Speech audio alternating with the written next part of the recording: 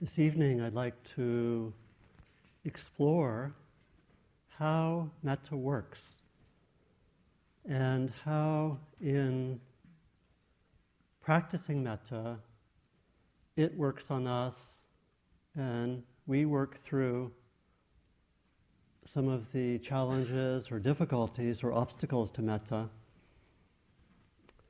and it all works.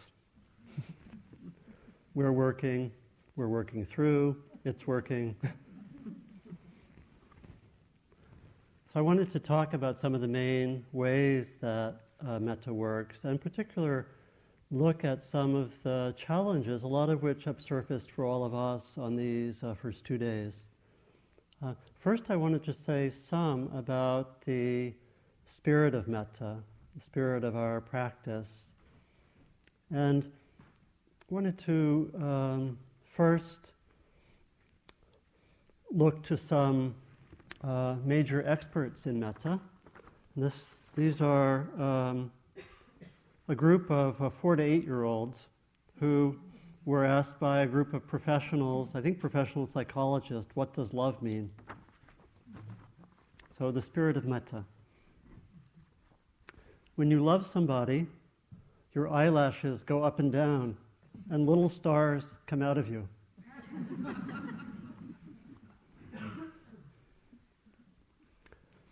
Some of you, when you're sitting, your eyelashes do go up, and I know mine do. People tell me. People tell me that. And little stars, that's the metta, right? So very, very precocious. That was Karen, age 7. This is Marianne, age 4. Love is when your puppy licks your face even after you left him alone all day.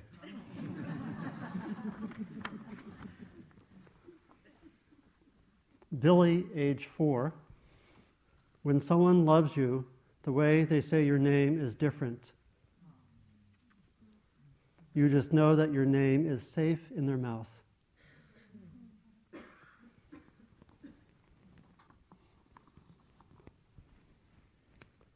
Another way that has really inspired me of understanding the spirit of metta comes from a story that I actually first heard from my mother at a metta retreat a few years ago. And she and my father had come to visit.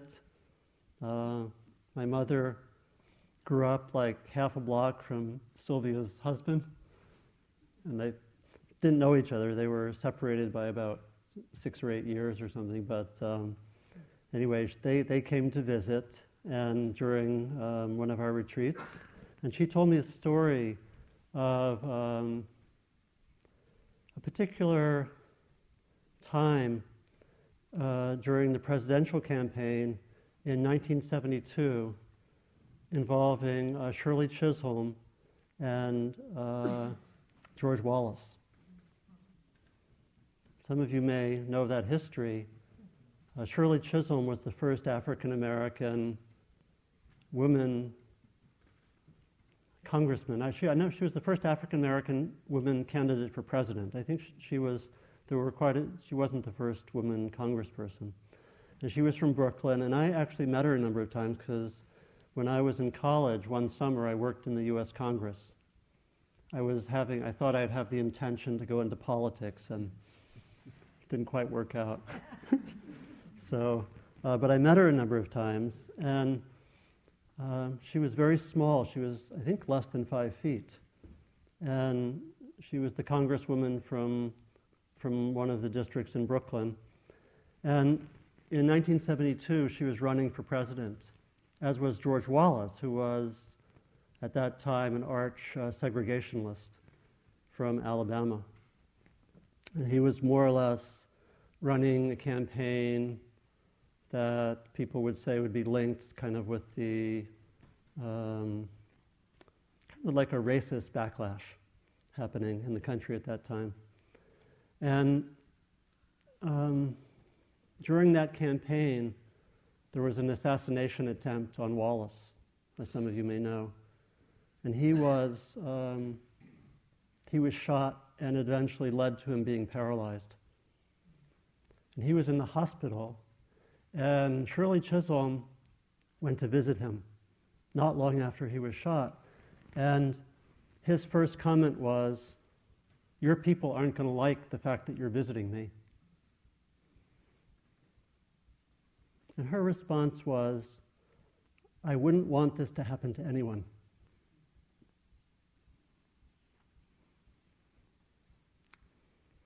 And what's very remarkable is it's a lot of how we practice with metta is quite mysterious. Sometimes we can feel frustrated, we do metta all day and we are sleepy and have a headache or something, or sometimes it's like that.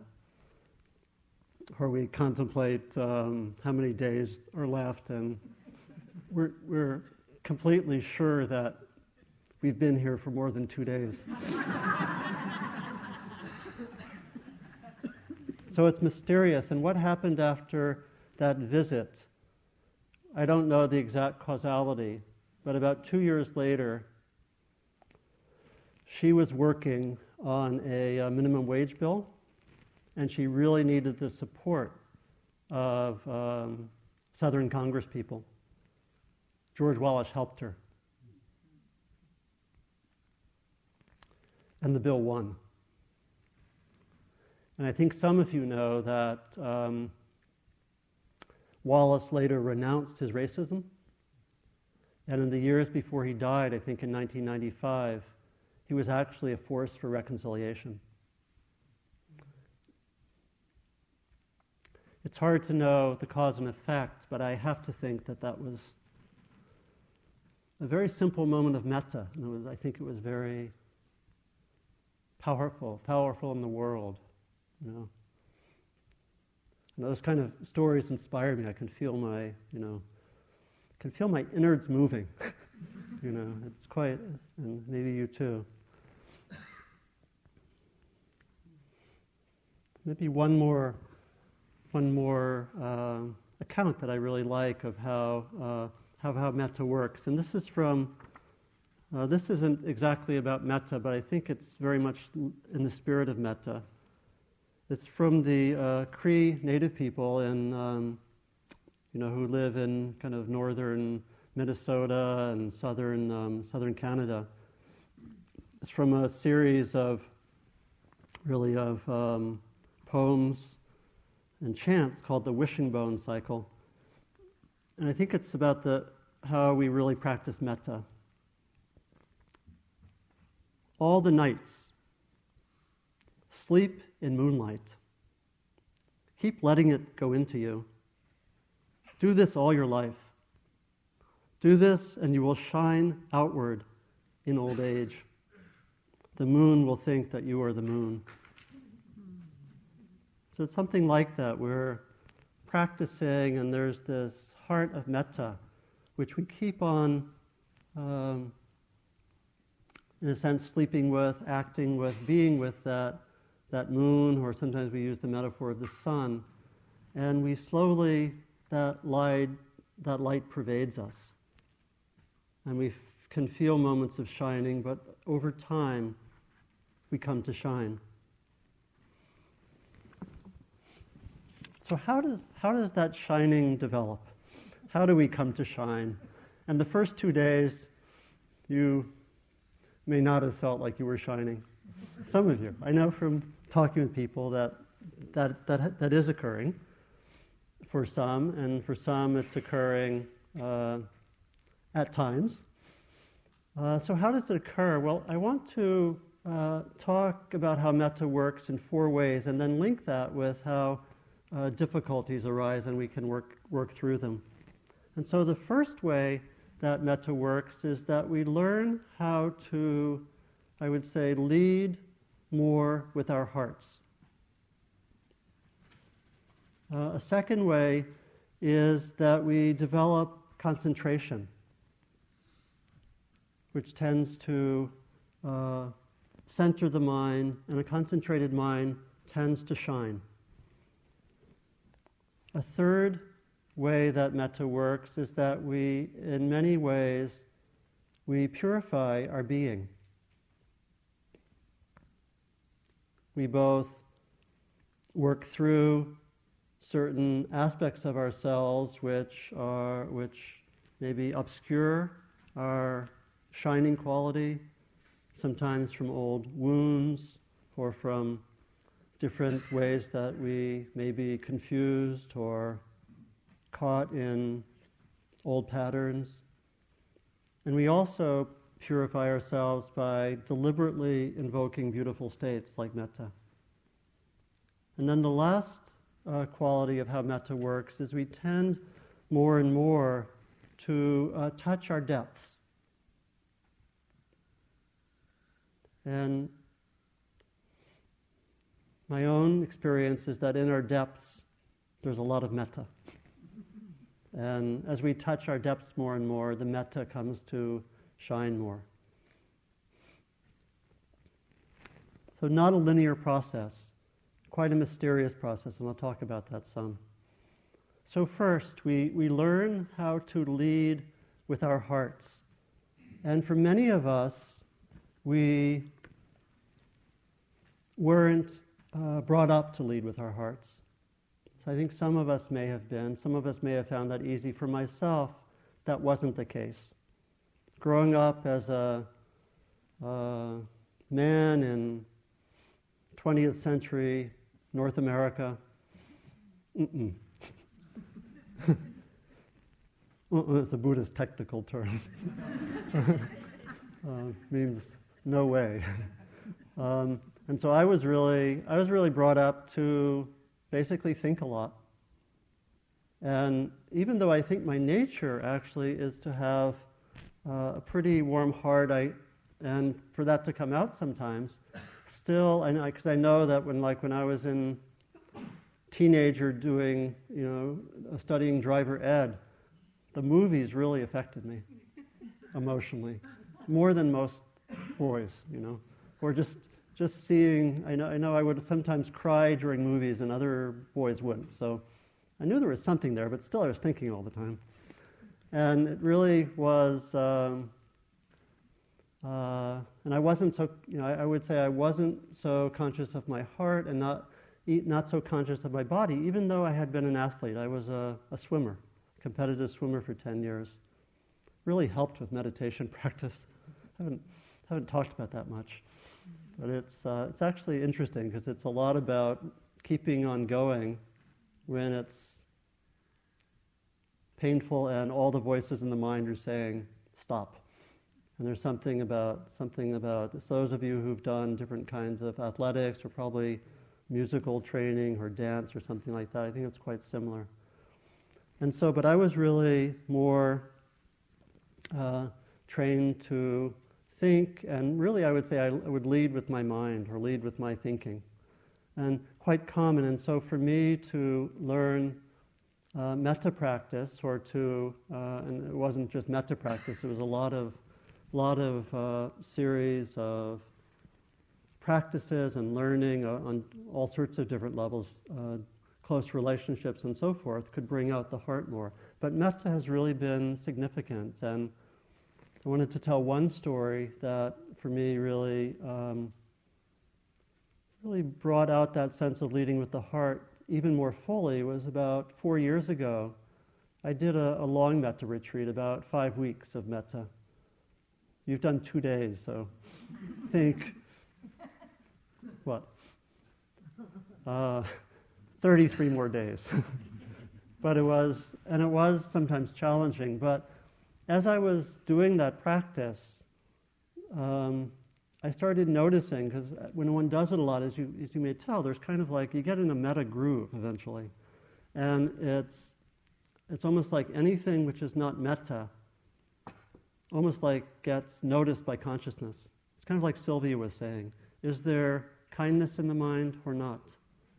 And as I was doing more metta and fairly concentrated, I would notice just the slightest movement that was not metta. Especially judgments of self, harsh judgments of self or other. But even I would notice even just neutral observations, like that person is walking slowly, or that person is eating, has a lot on his or her plate. It's a little, kind of tending towards the judgment territory. But I would find that even when I would go to something more neutral, it would feel off to me. That I really wanted to have that sense of kindness there almost every moment, like Sylvia was saying. And it was with that support of a retreat, sometimes that's more possible.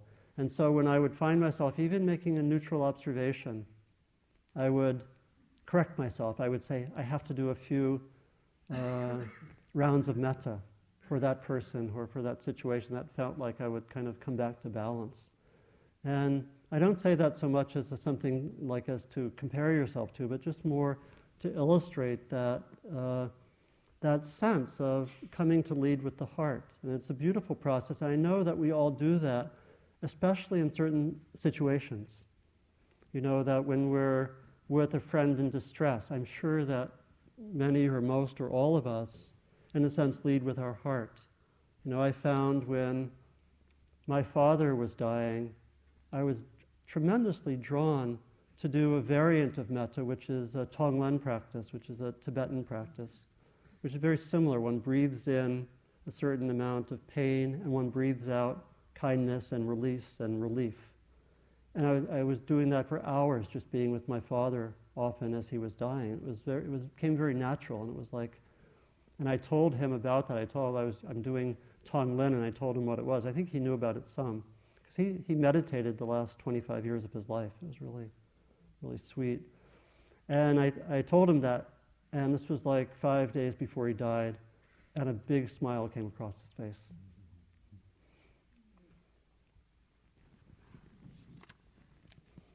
So that sense of leading with the heart is something that we can find in many, many variants. I was thinking of, some of you know Julia Butterfly Hill. She says, let me ask the question, is my action coming out of love? That's leading with our hearts. That's really what we do with metta. We practice that. We really train. And I hope you think of this as a training. This isn't a performance school to perform metta. This is really a training, and we go through whatever we go through. Or this would be Gandhi, continually having the devotional practice of saying Ram, the name of God, I think with a loving quality, moment after moment. And those of you who've seen the Gandhi film know that at the moment of his death, all that came out was Ram. I think you know that. You know that this was his practice of leading with the heart. It's that sense of an intention practice that we keep on inclining our minds towards metta. We practice learning for that to be more and more present.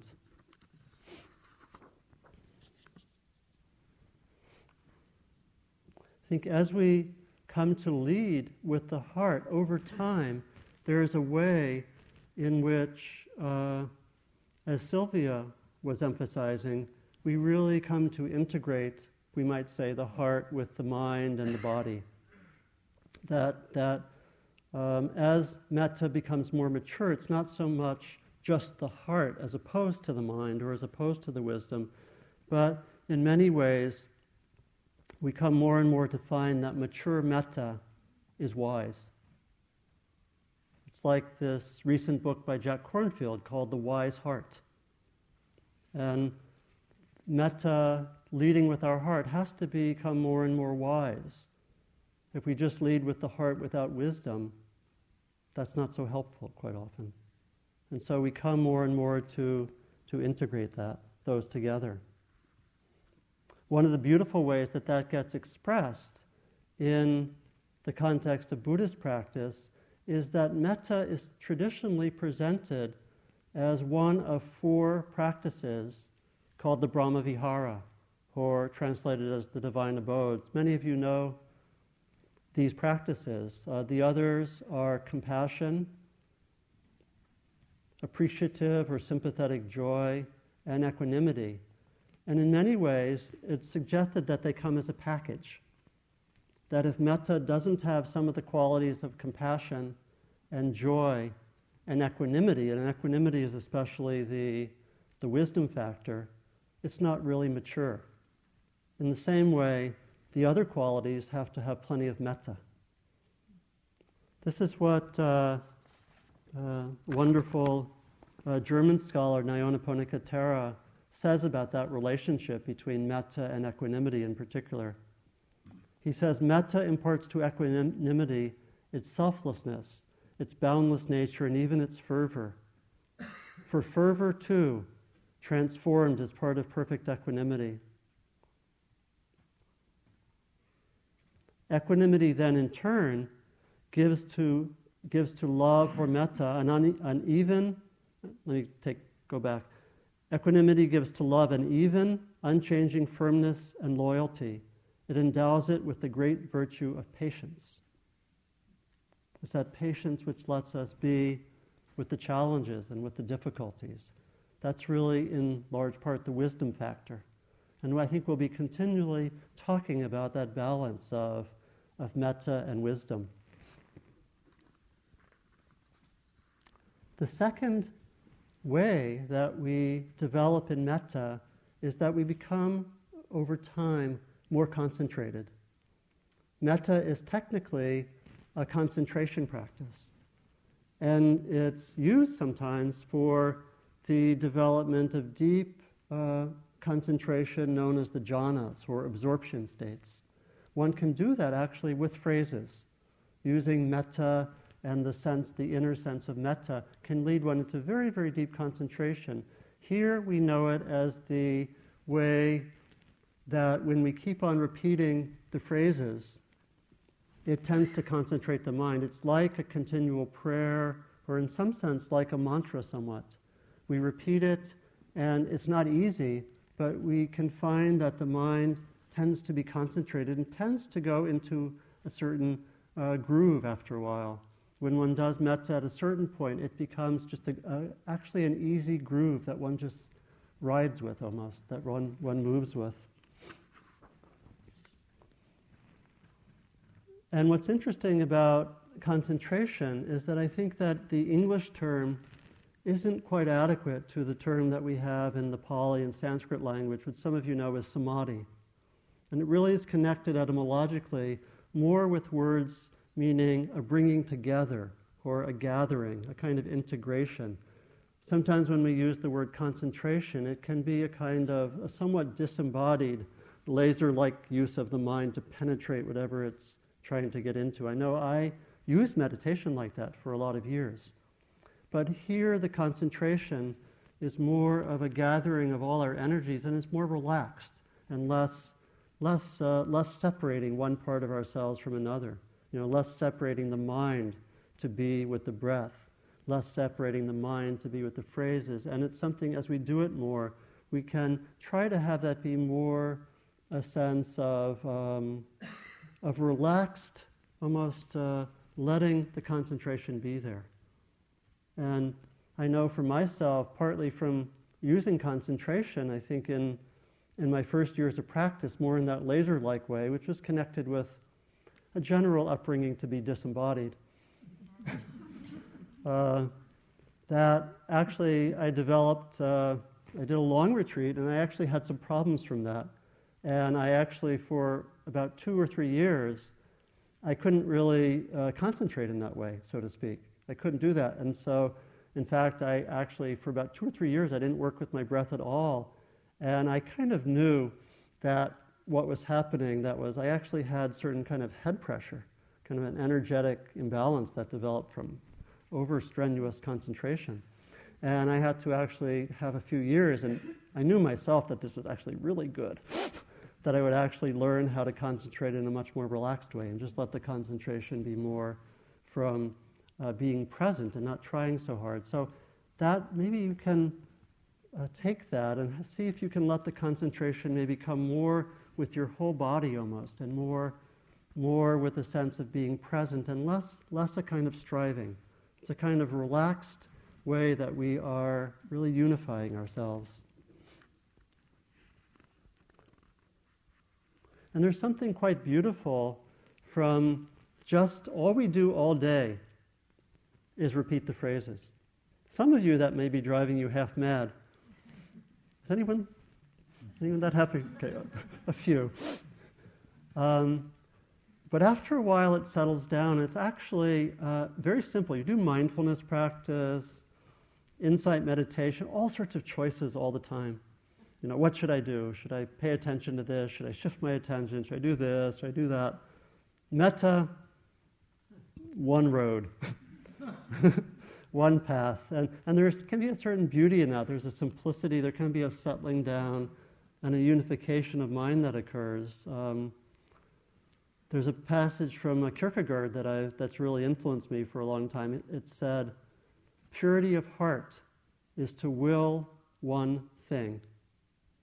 Purity of heart is to will one thing. It's about that unification of our being, that in which we know, we in a sense know what we're doing. And so sometimes the lack of concentration makes metta harder. There's a interesting passage from the Russian Orthodox tradition where there's a teacher named Theophane from the 19th century, and he said, dispersal of attention diminishes warmth. Dispersal of attention diminishes warmth. It really points to the way that the mind and heart of metta have that gathered quality. And of course, we find, particularly in the first 2 days, that concentration is hard. And we can find that we don't have that settled quality so much. We may find ourselves distracted. We may find ourselves sleepy.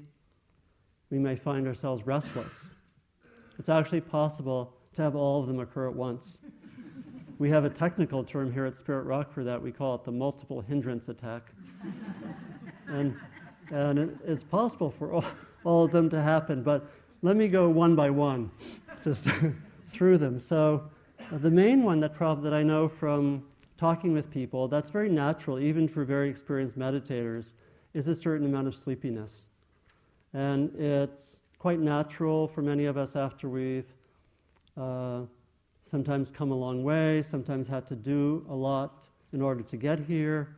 Sometimes we're at the end almost of an emotional cycle where we've gone through a lot and we sort of plump ourselves down here and we say, okay, time to just see what that was about, or to invite a certain resting or healing, or seeing what's there. And sometimes that stopping of the momentum from before the retreat can really just lead to a certain amount of sleepiness. So it's very, very natural. I'm sure that all of us have been saying that continually, that sleepiness is fine. Experienced meditators are sleepy. The Dalai Lama, with certain conditions, nods off. I haven't seen that happen, but making an assumption there.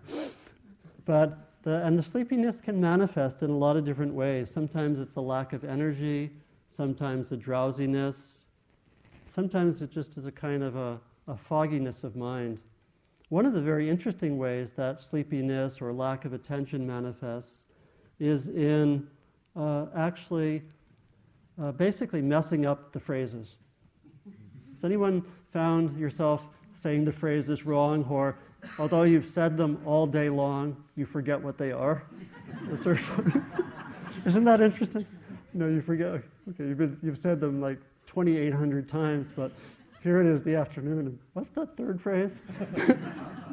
and sometimes we say them in ways that actually can be really humorous. And actually, for me, it actually helps me come awake. That sometimes we say phrases like ones.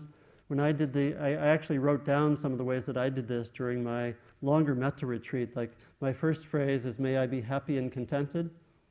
And so the way that came out sometimes was, "May I be happy and cemented."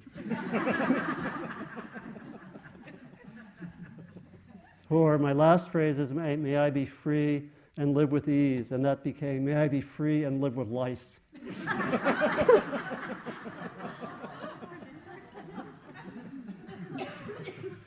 My second phrase is, "May I be safe and free from harm," and that became, "May I be safe and free from home."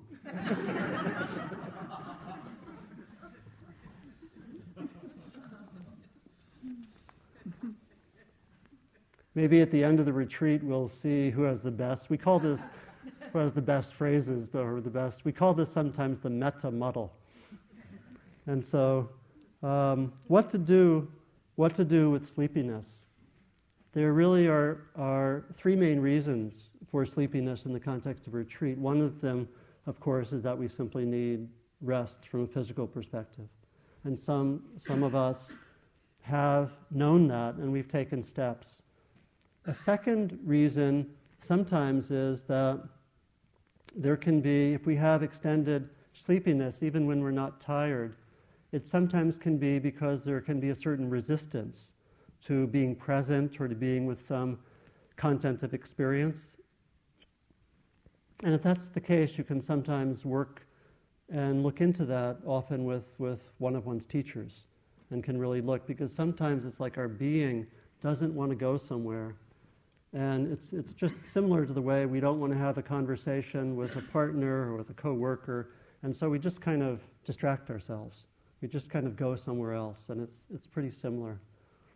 And the third reason that we might be sleepy is sometimes that there can be an imbalance of concentration and energy.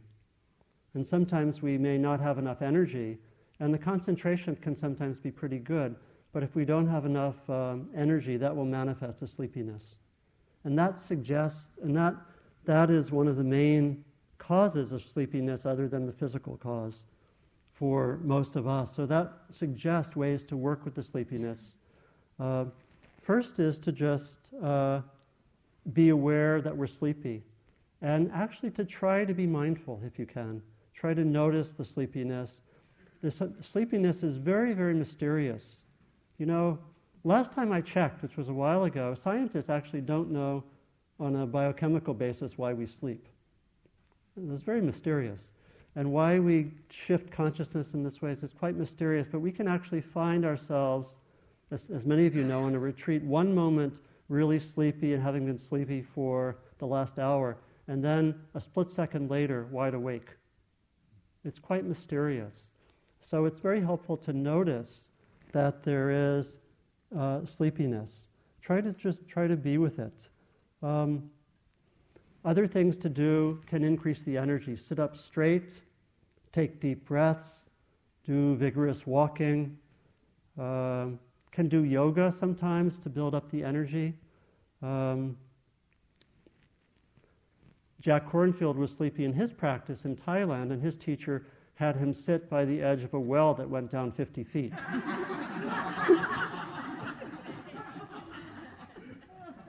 We haven't really built any wells here, but we don't use that technique here.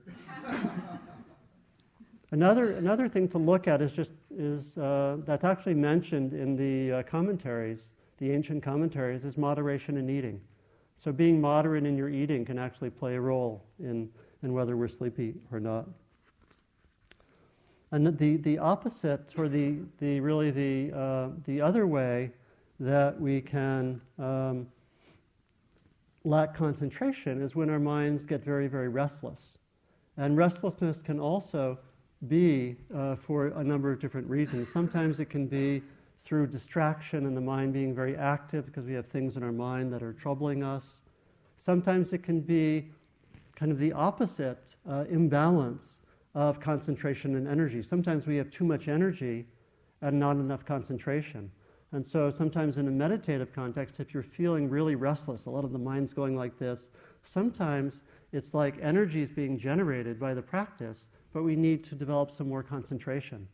And so that way, you might really focus more on the metta. You might do some work with mindfulness and work with the breaths or count the breaths. You might, again, moderation in eating is recommended in the commentaries. It's actually for every problem, moderation in eating is recommended. And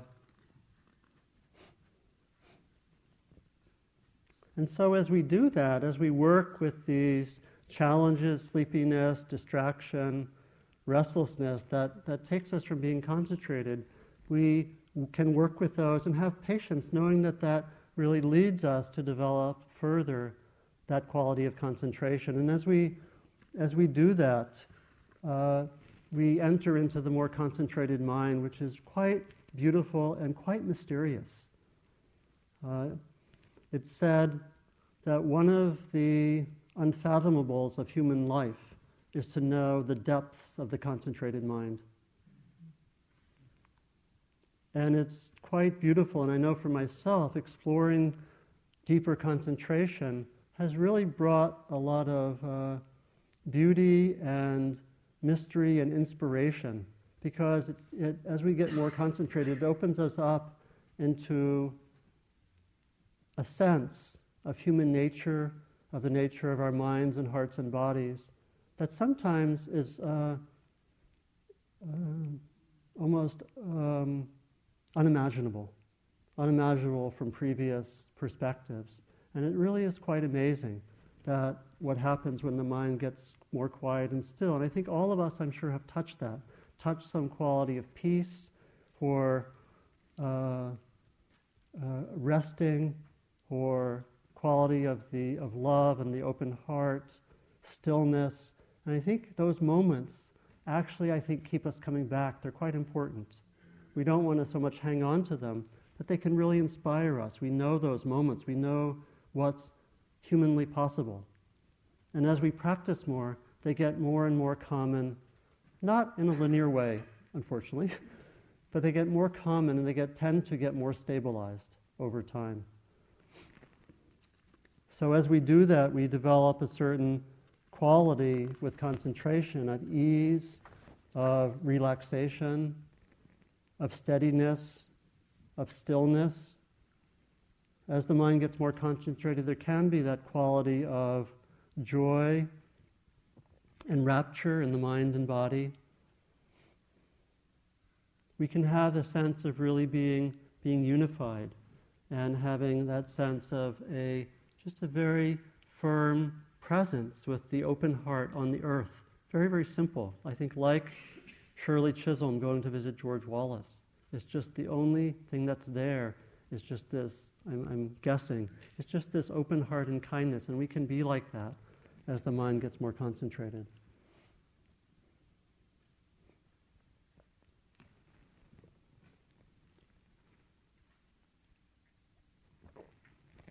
A third aspect of Metta practice, a third way in which Metta works, is what we might call purification. And if that word is problematic for anyone, I invite you to choose another one that's close to it. I know that talking about purity and impurity can be charged and not really feels like good language for some people. So it could be something like transformation might be a more neutral word. But I'll use purification here, and I'll use it in two ways, as I mentioned earlier. One is that as we practice, we tend to open up to what stands in the way of metta. And we touch that. In a sense, we are not deliberately saying, come here, all that stands in the way of metta, and make your appearance. We're not really saying that, but it happens.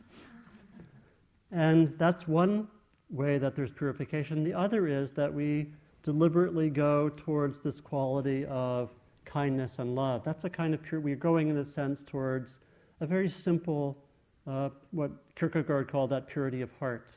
And we're deliberately invoking, we might say we're deliberately invoking the beautiful. We're deliberately invoking wonderful, what we might call awakened states. And those are two ways in which purification can happen. This is, Picasso said this about art. Art washes away from the soul the dust of everyday life. Art washes away from the soul the dust of everyday life. And metta, in a sense, does that. Again, you could, instead of purification, you could say scrubbing of the soul, or scrubbing of our being. And there's a lot that happens when we sit here, and I think many of us know this, that we find as teachers, for example, that there's often, on metta retreats, more stirred up, in a sense, than on mindfulness retreats. That's often the case. And we can have, on metta retreats, quite strong dreams sometimes. Some of you may have had strong, even violent dreams, quite horrific dreams that come. And if you've had those, just know that that's very normal. If you have something like that, it doesn't mean that there's some deep inner area that you need to work out, or that there are a lot of problems, or that you're a basically violent person or something like that. It really comes with the territory. And there are powerful ways in which the dream life can be very, very active. You know, we actually were talking this morning over breakfast about dreams. You might wonder what we talk about when we go there on the yurt. You know, this morning we were talking about dreams, and actually shared quite a number of dreams.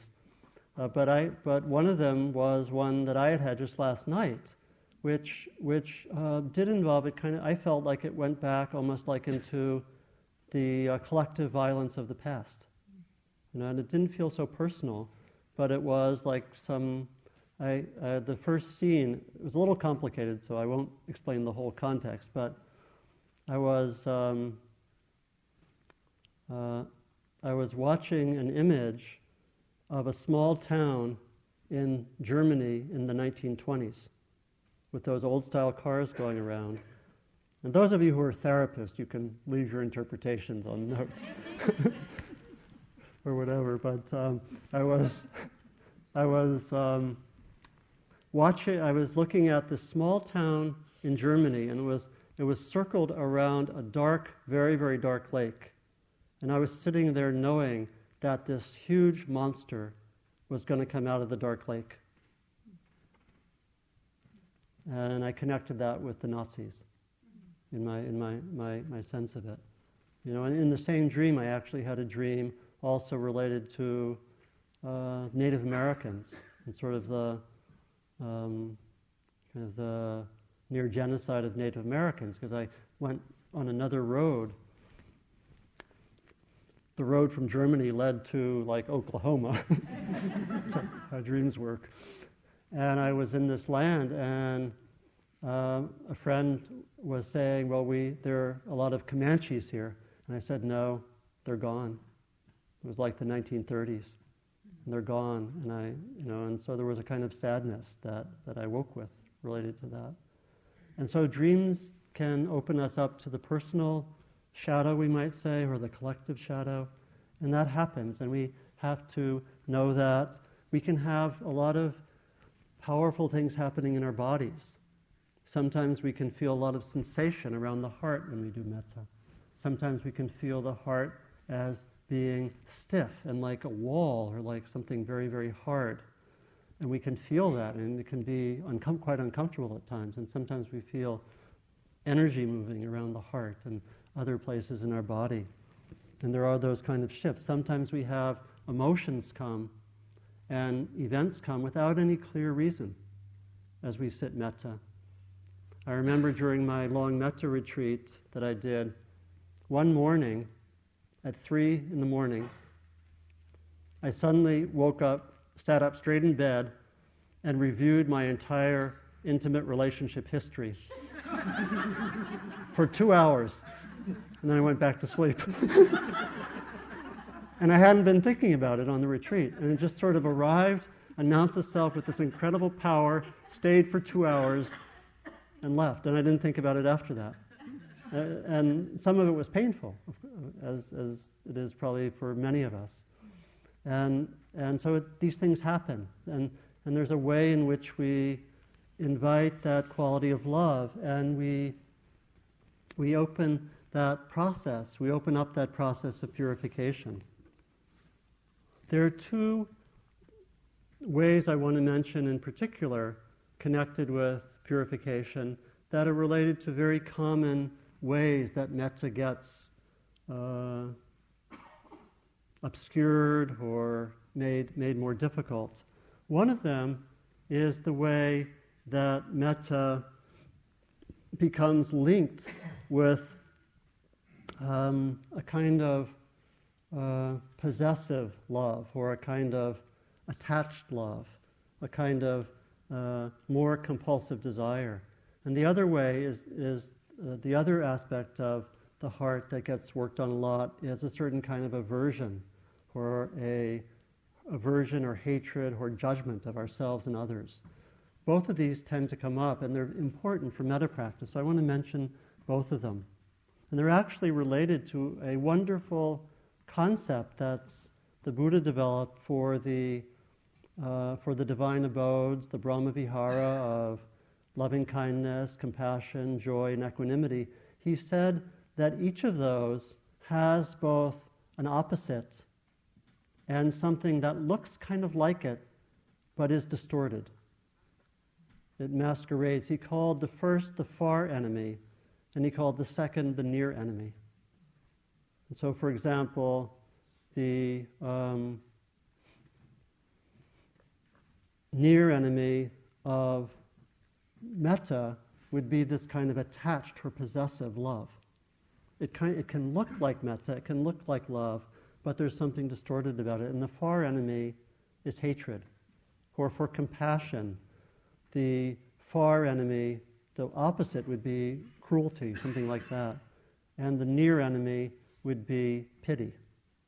It can look like compassion, but there can be a sense of superiority or distance. It can look like compassion. And so working, in a sense, with both of those is an important part of metta practice. So we can look at that sense of whether it's not something it's to be that really is always so obvious. Sometimes that can be quite subtle, but it's something to look at in our practice, just to notice. It might be to reflect from time to time. Are there ways in which the metta has an attached quality or a compulsive quality or a possessive quality? Or it might be that we are overly identified with it, because the quality of metta that we're really moving towards is really more like metta as the sun that simply shines on ourselves and on others, and isn't so much a matter of an exchange. I will have metta for you if you do these things for me. That's not the spirit of metta. And so we have to look at that. We have to look at that here, and we have to look at that in our lives.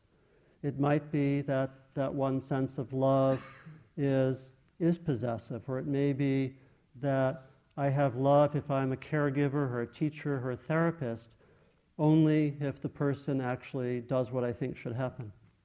Is my love conditional? Is it? And Sylvia was talking yesterday about that quality of unconditional love. Or it might be that I have a very narrow circle. I give love here, but I don't give love to others. I have that very small circle of friends, And the spirit of metta is to widen that circle, is to have that quality of our heart be, again, something that we lead with.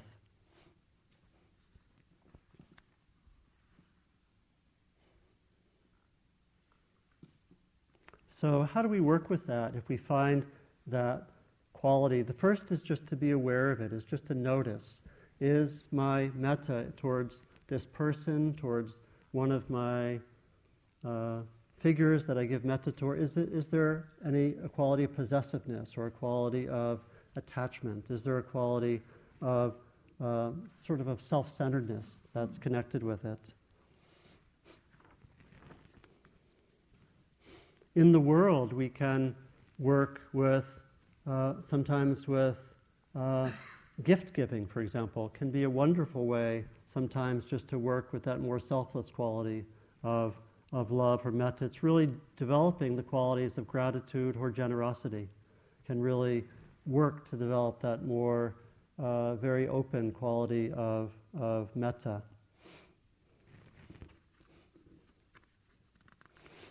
The quality of aversion perhaps is stronger and more obvious for us. That quality in which things come up in our mind where we have aversion for other people here, that we might find ourselves angry, we might find ourselves having a lot of aversion. That Dharma talk really wasn't very good. He used the same stories as last year, or whatever. And we can find our mind getting aversive. One of the main ways that that far enemy of aversion or hatred appears in our minds, that's less a quality of some very strong hatred, is in judgment of ourselves and others. And that's something that's quite pervasive in our culture, and that really is something that many of us can notice on this retreat quite a bit. How many of you have noticed some significant self-judgment on this retreat? Yeah. It's very strong in our culture, it's powerful, and it's something that we can keep on noticing. For me, it's been actually a very important part of my practice has been to work with the judgmental mind. And in fact, I'm working on a book on that right now. I actually know that some of you know that I've been leading monthly groups on working with judgments for 6 years, and working with a lot of people, including several people at this retreat. And it's been very, very powerful to look at that more and to really work with it. And Metta is one of the primary tools that we use. And it's really in working with those kind of harsh judgments of self and other. We can work in using actually several tools. Metta is an incredibly powerful tool to really offer ourselves that quality of metta and build that as a resource. And it becomes an incredible tool both to develop a sense of our own beauty and tune into our own beauty, and also be a very powerful antidote at certain moments when we have self-judgment attacks. And they often come, the hardest ones often come when we're quite vulnerable.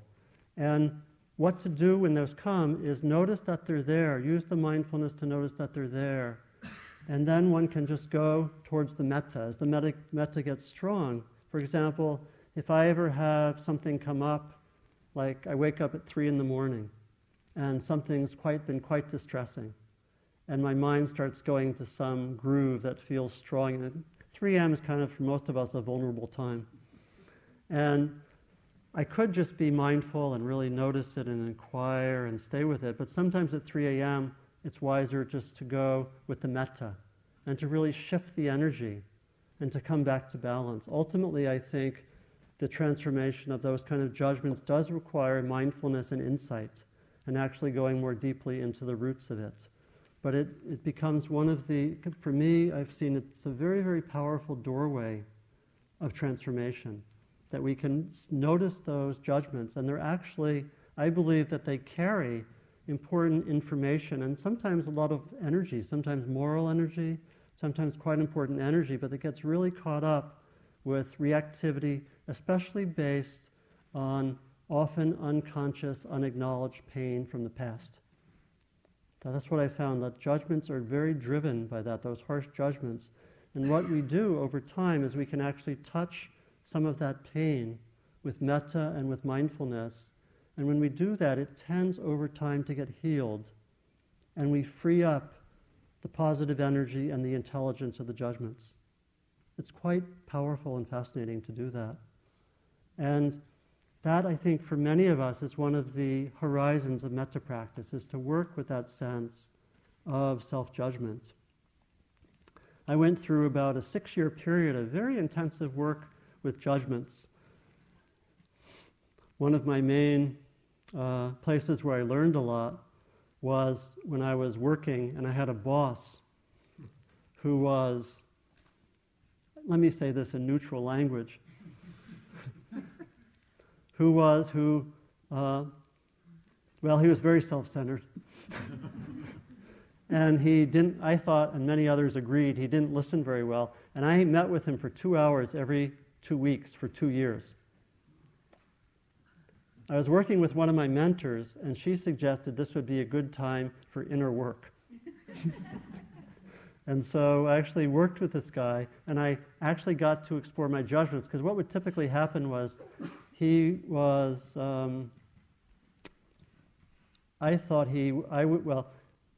from a neutral perspective, I would say something, and he would say something quite different after that had nothing to do with what I said.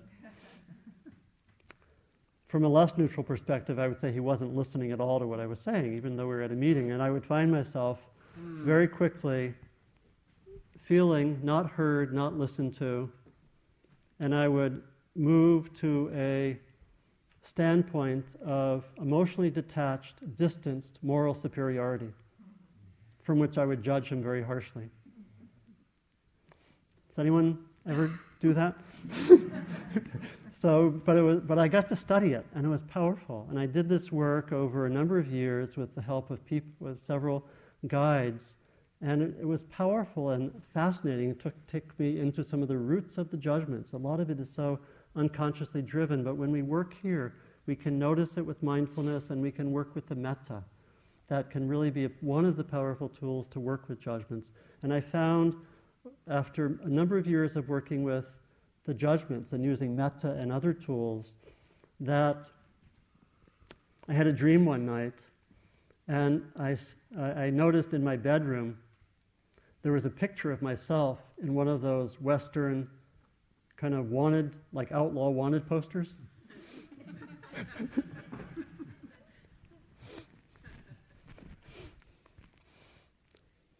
We can talk about dreams in the interviews if you want. But basically, I had this wanted poster of myself that was on my bedroom wall, and it was right up there, like wanted, dangerous character, Donald Rothberg, and had a picture of me. And in the dream, I said, at the end of the cycle of judgment work, I think I can take that poster down. That was the dream. And I said, things are shifting. So that purification process is quite powerful. It's really one main way to talk about what we do here. It has its ups and downs. It requires us to be with difficult states and to know that sometimes they come even more than daily life when we open in that way. And the general guideline that we use here is that when there are quite difficult states and they become the foreground, like something like grief or sadness or fear, when they're in the background or of moderate ability, they're just kind of there, we stay with the metta. When they become the foreground, we can shift to mindfulness and give them attention and work with them. That's a general guideline that we use for challenging states.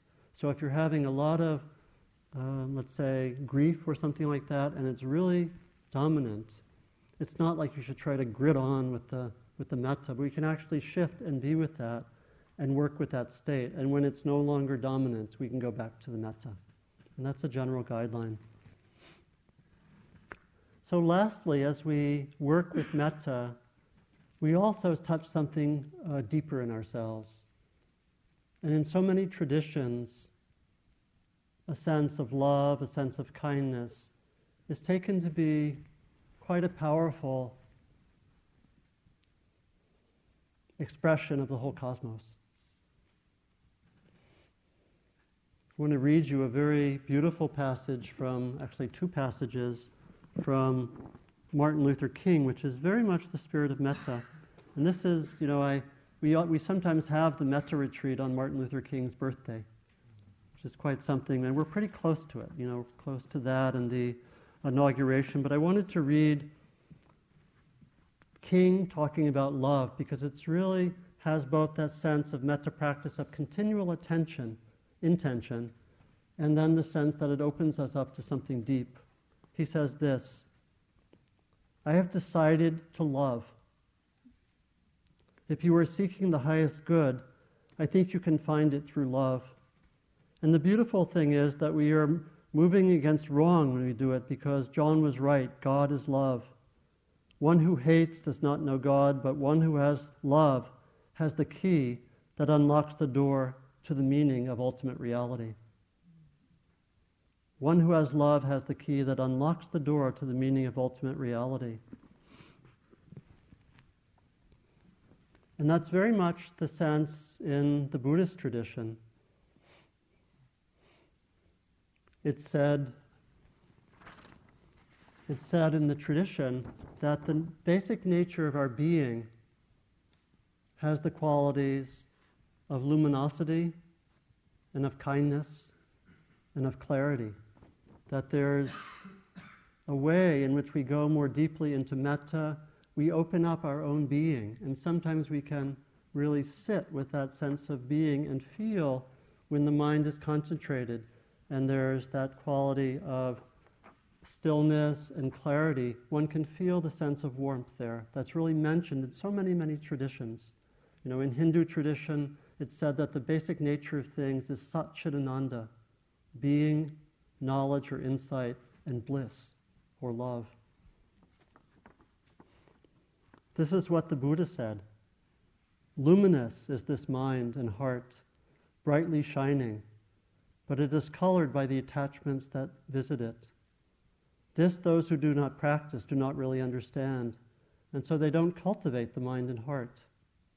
Luminous is this mind and heart, brightly shining, and it is free of the attachments that visit it. This, the one who practices really understands. For that person, there is cultivation of mind and heart. And in the Buddhist text, there's a sense that that deeper quality of the shining quality of mind and heart is explicitly connected with metta. In the text of the Buddha, one finds that phrase, that this, it's called the brightly shining factor of mind and heart. It's actually, in Buddhist tradition, it's a precursor to what's later called Buddha nature. That sense of our deeper nature being there. Let me see if I can find this other very wonderful quotation.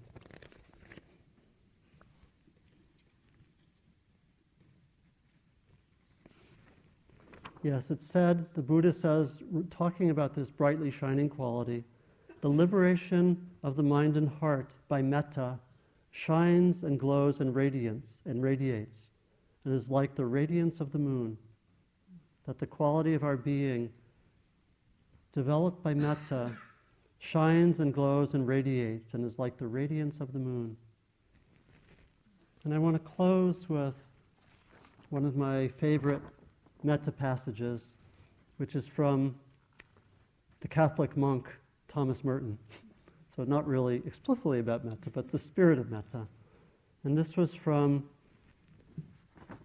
a day when he went to the dentist in Louisville. And his monastery is in Kentucky, the Abbey of Gethsemane. I used to live in Kentucky and spent a lot of time at that monastery. It's quite wonderful. And he was just walking in Louisville, and he had this sudden opening. It's sometimes the fruit of a lot of spiritual practice. We have these things that happen, and they don't make sense why they happen at that time. He had gone to the dentist, and he was just walking down the street in Louisville, and he had this kind of opening, and seeing, I think, with the mind and heart and body of metta. And this is what he wrote about it, and I'll close with this. Then it was as if I suddenly saw the secret beauty of hearts. The depths of their hearts where neither sin nor desire nor self-knowledge can reach the core of their reality. If only they could see themselves as they really are. If only we could see each other that way all the time, there would be no more war, no more hatred, no more cruelty, no more greed. I suppose the big problem is that we would all fall down and worship each other. Then it was as if I suddenly saw the secret beauty of hearts, the depths of their hearts where neither sin nor desire nor self-knowledge can reach the core of their reality. If only they or we could see ourselves as they really are, or we really are. If only we could see each other that way all the time, there would be no more war, no more hatred, no more cruelty, no more greed. I suppose the big problem is that we would fall down and worship each other. Let's just sit quietly for a moment.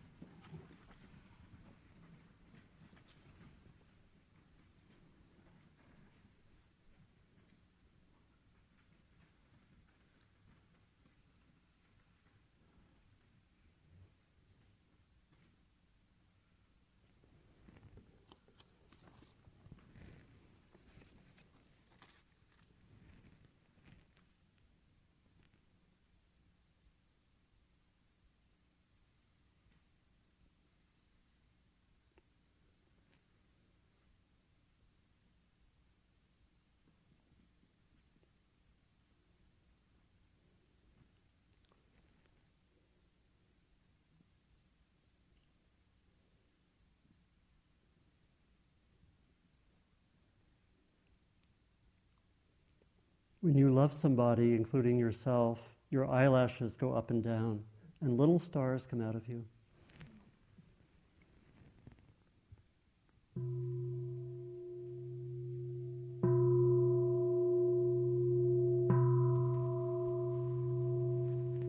So thank you so much for your attention.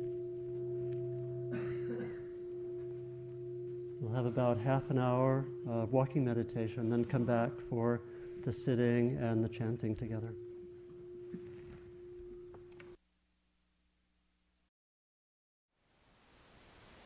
Thank you for listening. To learn how you can support the teachers and Dharma Seed, please visit dharmaseed.org/donate.